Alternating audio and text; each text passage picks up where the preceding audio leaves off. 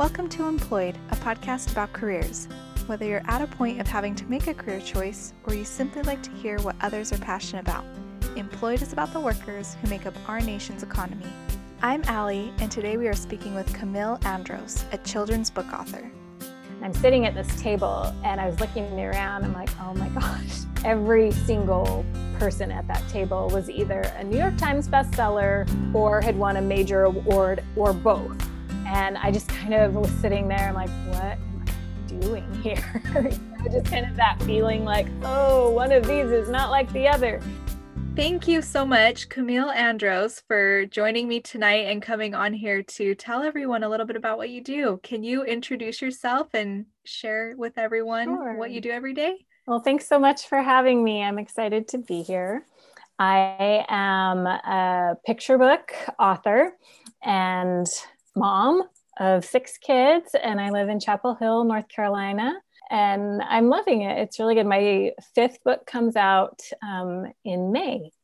I mean, what made you interested in this? How did you kind of dive into this field? Sure. I've always loved books, especially picture books. That's something that I never outgrew. I remember just sitting with my parents and my dad especially, open up the picture books and point out the different things happening on the page that you didn't see in the text, right? Yeah. It's like a whole other story going on in the art. And at first that kind of frustrated me because I wanted to get through the book and know what the story was. But he taught that to me, to sit and look and take in more than just the words and the art and how much that has to offer. And so that's something that I just always loved doing. And then when I had my own kids, I continued to love it. And I had already a stack of books that I'd collected through the years and started researching and seeing what it would take and dove in, and it worked out better than I could have dreamed. So I had nothing to lose, really. It was like, well, I'm already not doing it, right? Before. And so this is what it's like not doing it. My life's pretty good. So, if it doesn't work out, it's fine, but at least I will have tried. Can you kind of describe what the steps were in kind of taking off, and what did you have to do to begin that? I had no idea at first. So I started just with story ideas. And for years, even when the kids were little, I had a notebook that I just always would jot ideas down into. And then I kept doing that. So whenever I'd have an idea of something that I think would have been an interesting story, I'd write that down. And then I kept a blog, when blogs were new a long time ago. And I would write every day a little bit about what was happening, just in my life and with the kids and things that I liked. And then I kind of outgrew that and transitioned to different things, but I was always storytelling, if that makes sense, through whatever I was doing.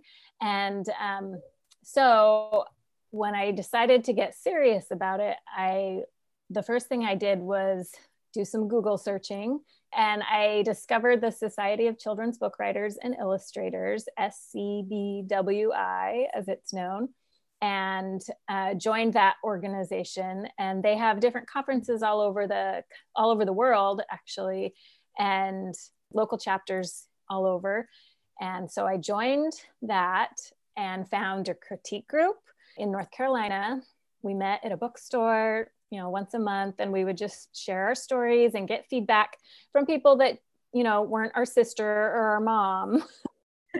Could give you honest feedback. Honest, helpful feedback. And so I worked that way, trying to get some stories in a place where they could be submitted. The thing I wanted to do first was to get an agent. I knew since I wanted to be traditionally published, an agent was something I was going to want to have to do that. And so, because most publishing houses won't accept unagented submissions. So that was my first big hurdle, was to find an agent.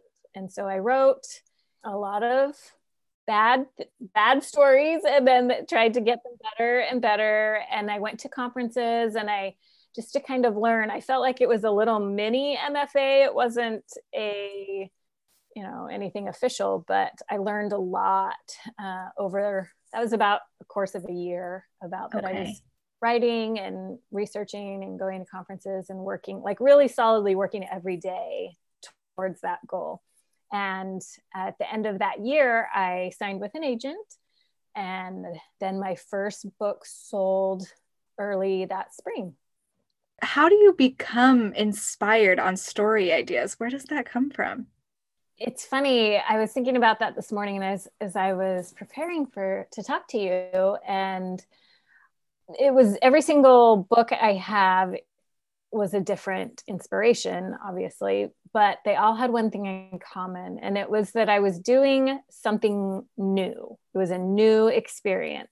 It didn't have to be something fancy or exotic or super exciting, but just something new.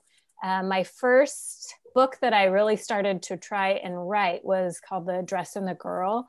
And that was inspired by a couple different things, but one of them, I was at a friend's house. She'd invited a group of women over for a fancy tea party. She liked to do fancy events. And a woman came dressed in a vintage 1950s tea party dress, and it was fabulous. And I just could not stop looking at it and thinking about, oh my goodness, where has that dress been? What other parties has it been to? Or has it been to something sad? Or, has it traveled places? Like, what has happened to that dress? And so that just started turning in the back of my mind. And then my husband's great grandfather immigrated to the United States from Greece. And his parents, my husband's parents, at the time were living in Greece, and we were able to go and visit them. And so we were able to go up to this little village up in the mountains of Greece. And that's kind of the other part of that story. Those two things came together. And so The Dress and the Girl is about a girl and her favorite dress who had immigrated from a little Greek village to the United States, and how they were separated from each other, and they spend the book trying to find each other again. And then at the end of the book, the girl is grown up and she's walking by a shop window that sells like vintage and secondhand things, and she looks and she sees her dress in the window, and so she's able to get the dress and bring it home for her own little girl, and they were reunited. So oh, that's so neat that just like something so small as going to a tea party and seeing another person there could inspire this whole book. How does pay work? How can someone best estimate how much they could potentially earn doing something like this? Right. So if you want a steady, reliable income, this is not the job for you, at least at the beginning. I think it can be down the road, but initially, if you just have one book, the way it works is you get, if an editor decides they want to buy your manuscript, then they will give you an advance on the future royalties of what that book will make. And so, or what you hope that book will make.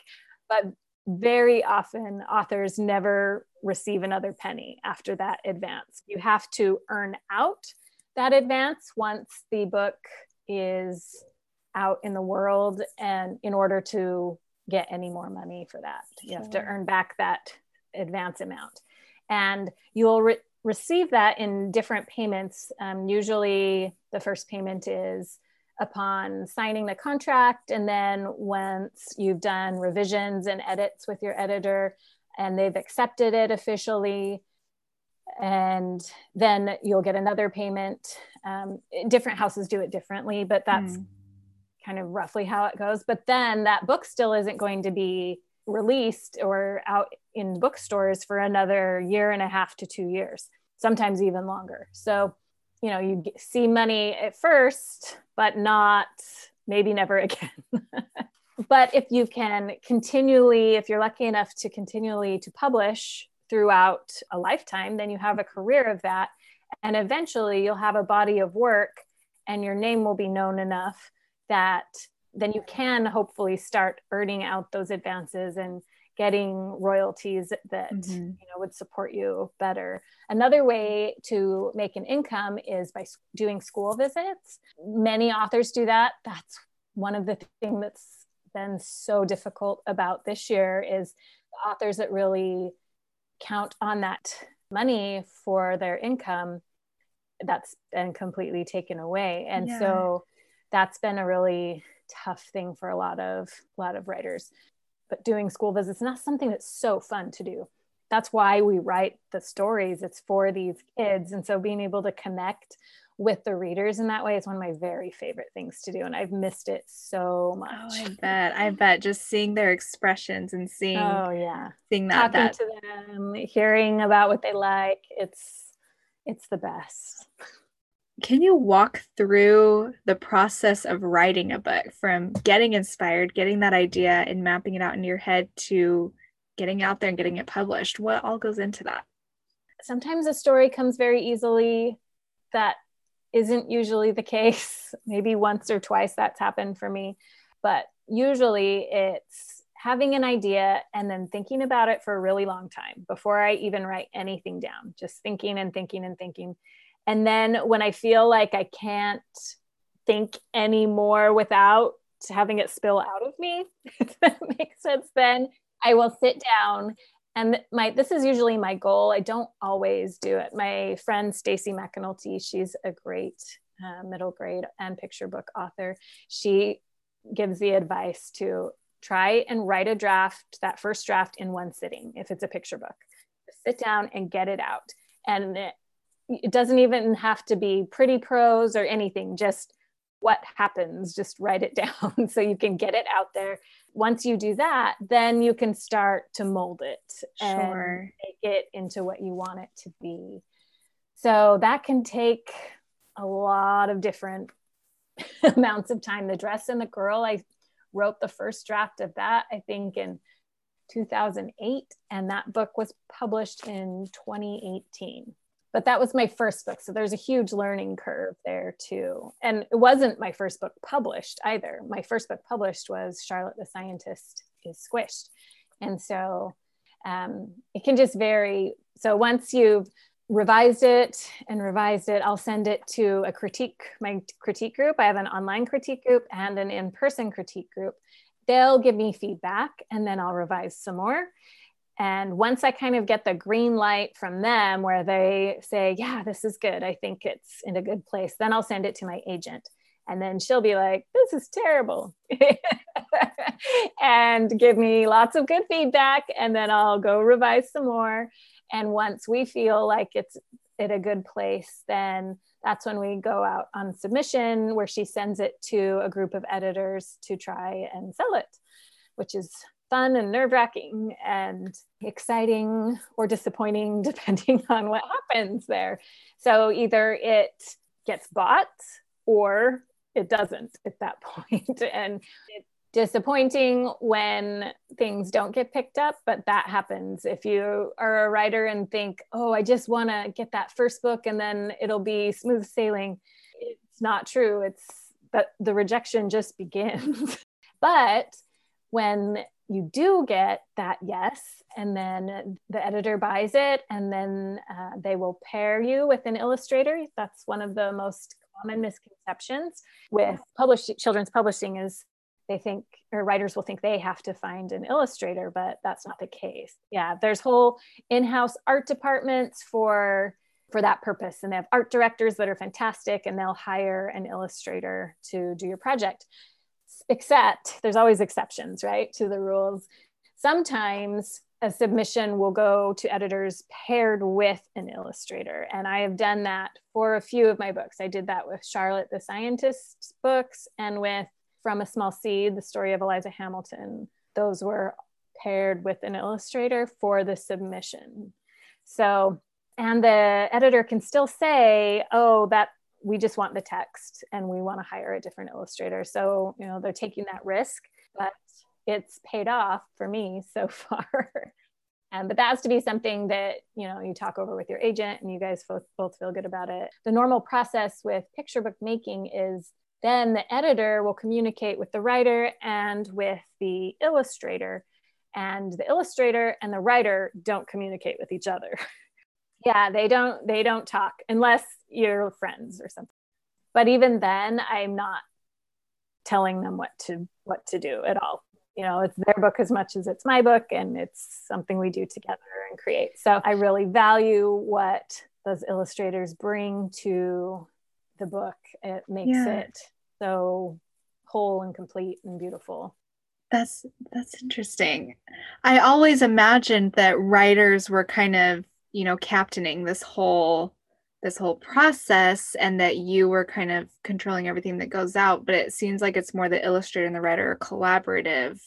Oh yeah, it's a very collaborative effort, I think, bookmaking. Because once it goes to the publishing house, you have the art director working on it and giving feedback, and you have the illustrator, you have the editor, you even have sales and marketing people that are giving feedback because they want to be able to sell this book. And so they're going to tell you, well, if you have this cover, that's not going to sell as well as if you do this cover. But it does take, a fair amount of time from when that book is bought by the editor till when it's in stores. There's lots of rounds of edits. And then once you get the manuscript in place where it's good, then it goes to the illustrator, and then the illustrator will work for months and months and months. And then you start to get their big, huge sheets of paper that show the layout of each page and the spreads.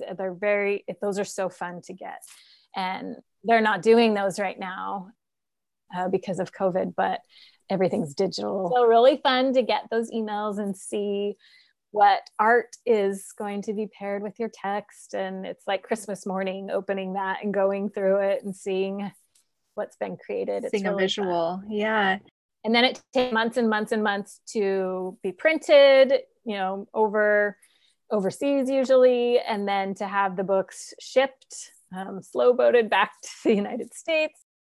So when your book doesn't get picked up, when that happens, when it's rejected, what happens then? Do you just sit on it for a little bit and then try again, or does it go into a drawer and forever forgotten about? Yeah, that's where it's a metaphorical drawer of my hard drive, I guess, usually.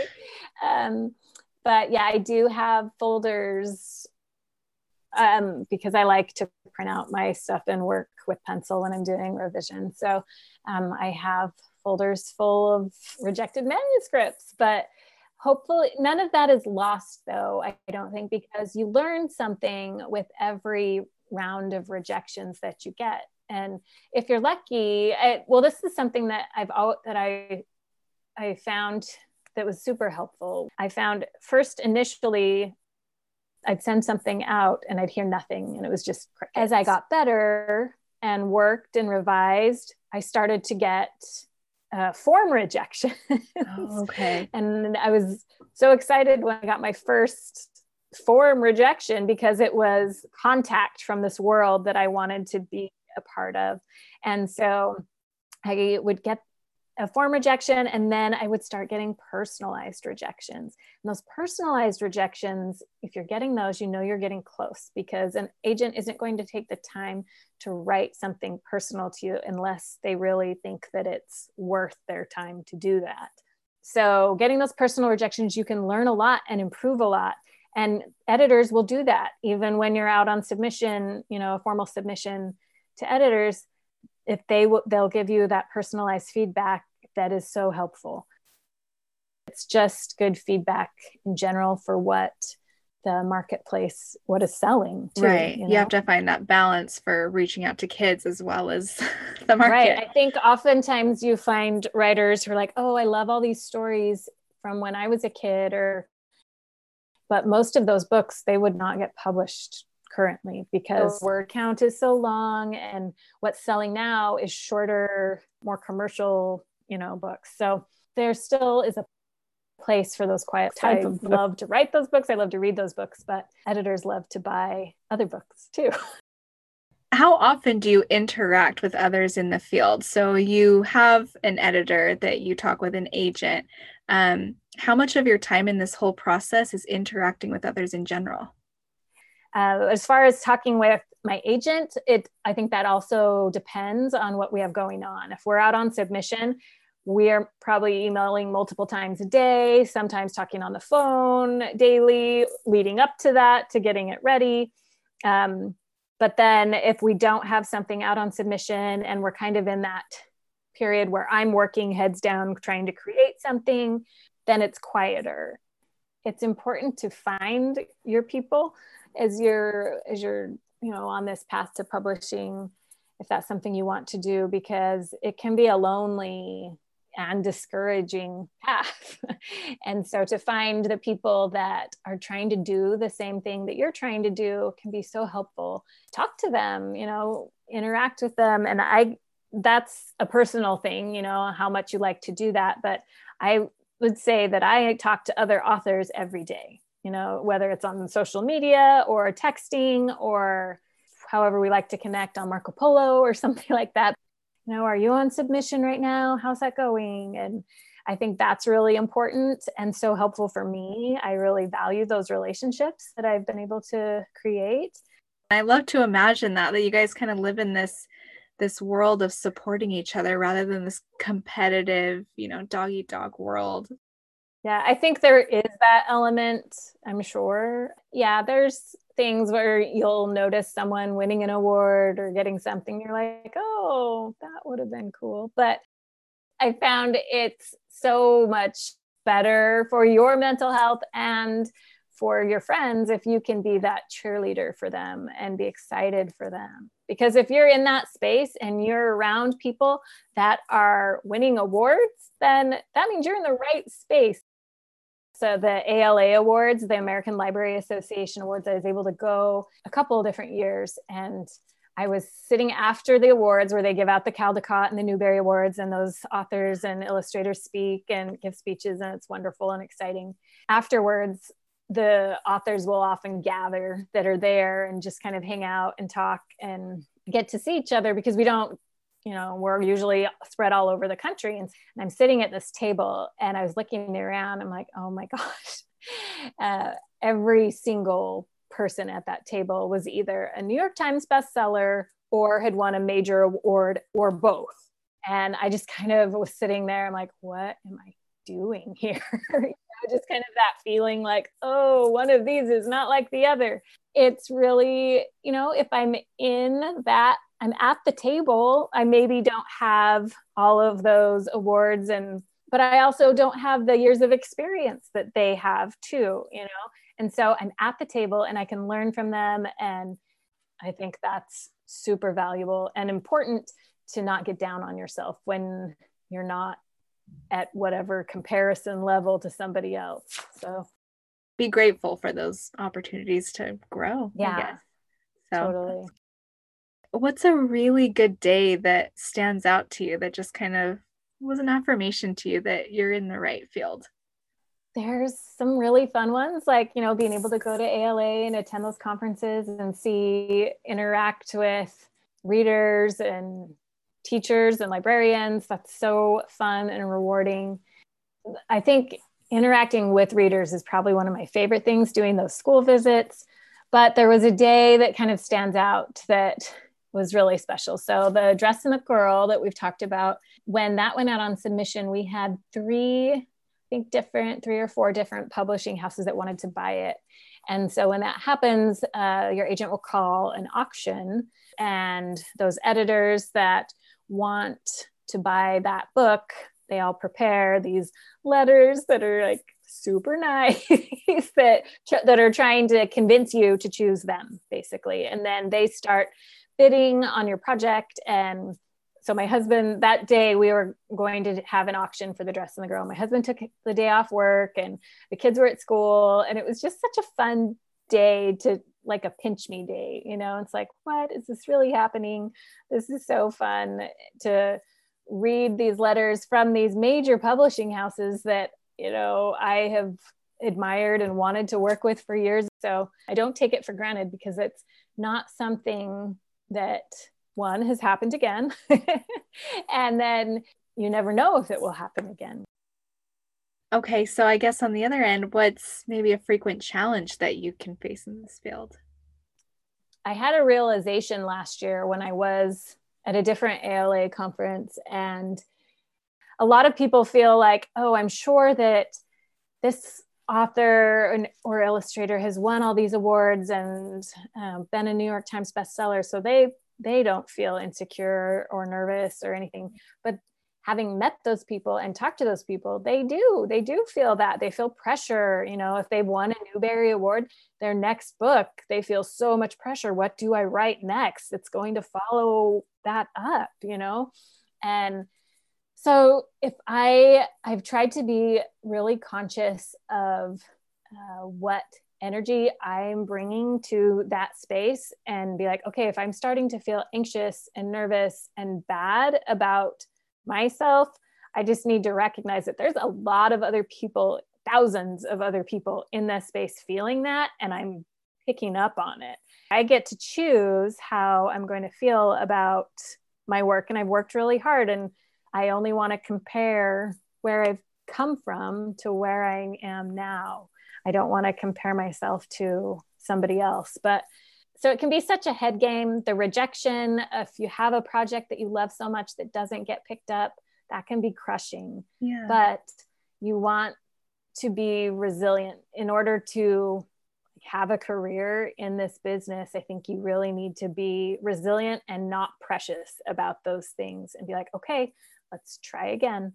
You know, ideas are infinite. There's not just one idea, and you can write something new and have another opportunity to try again. Do you have any last pieces of advice for someone who might be really interested now after hearing this and thinking this is something they would want to do? Well, I'm not trying to plug to my own horn here, but I do have a course that's available on my website. If you do want to write a picture book, it's Picture Books 101, just a beginner's guide that tells you if you've always wanted to write a picture book, or if you have a picture book manuscript, you know, what is the next step? How do I go from that idea to the next thing? And it kind of walks you through those first beginning steps to get you on the road to doing that. So you can buy that course. It's on sale right now for $25. It's super cheap. But also, I think reading a ton in the genre that you want to write in. So if you want to write picture books, go to the library if you can. If you have picture books on your shelf, pull them out. The newer, the better, because you can see what is being published currently in the marketplace. You can see what's being accepted. As much as the old stories are so wonderful and beautiful and valuable, those aren't what editors are buying right now. So read, and as current as possible is really helpful. And then go do something different if you can, whether it's go for a hike or go for a walk in a different neighborhood even, you know, listen to a new song, anything that's going to fire up your brain in a creative new way. That always does something to my brain. One of my favorite TV shows is Grey's Anatomy, and Christina Yang, I love her so much.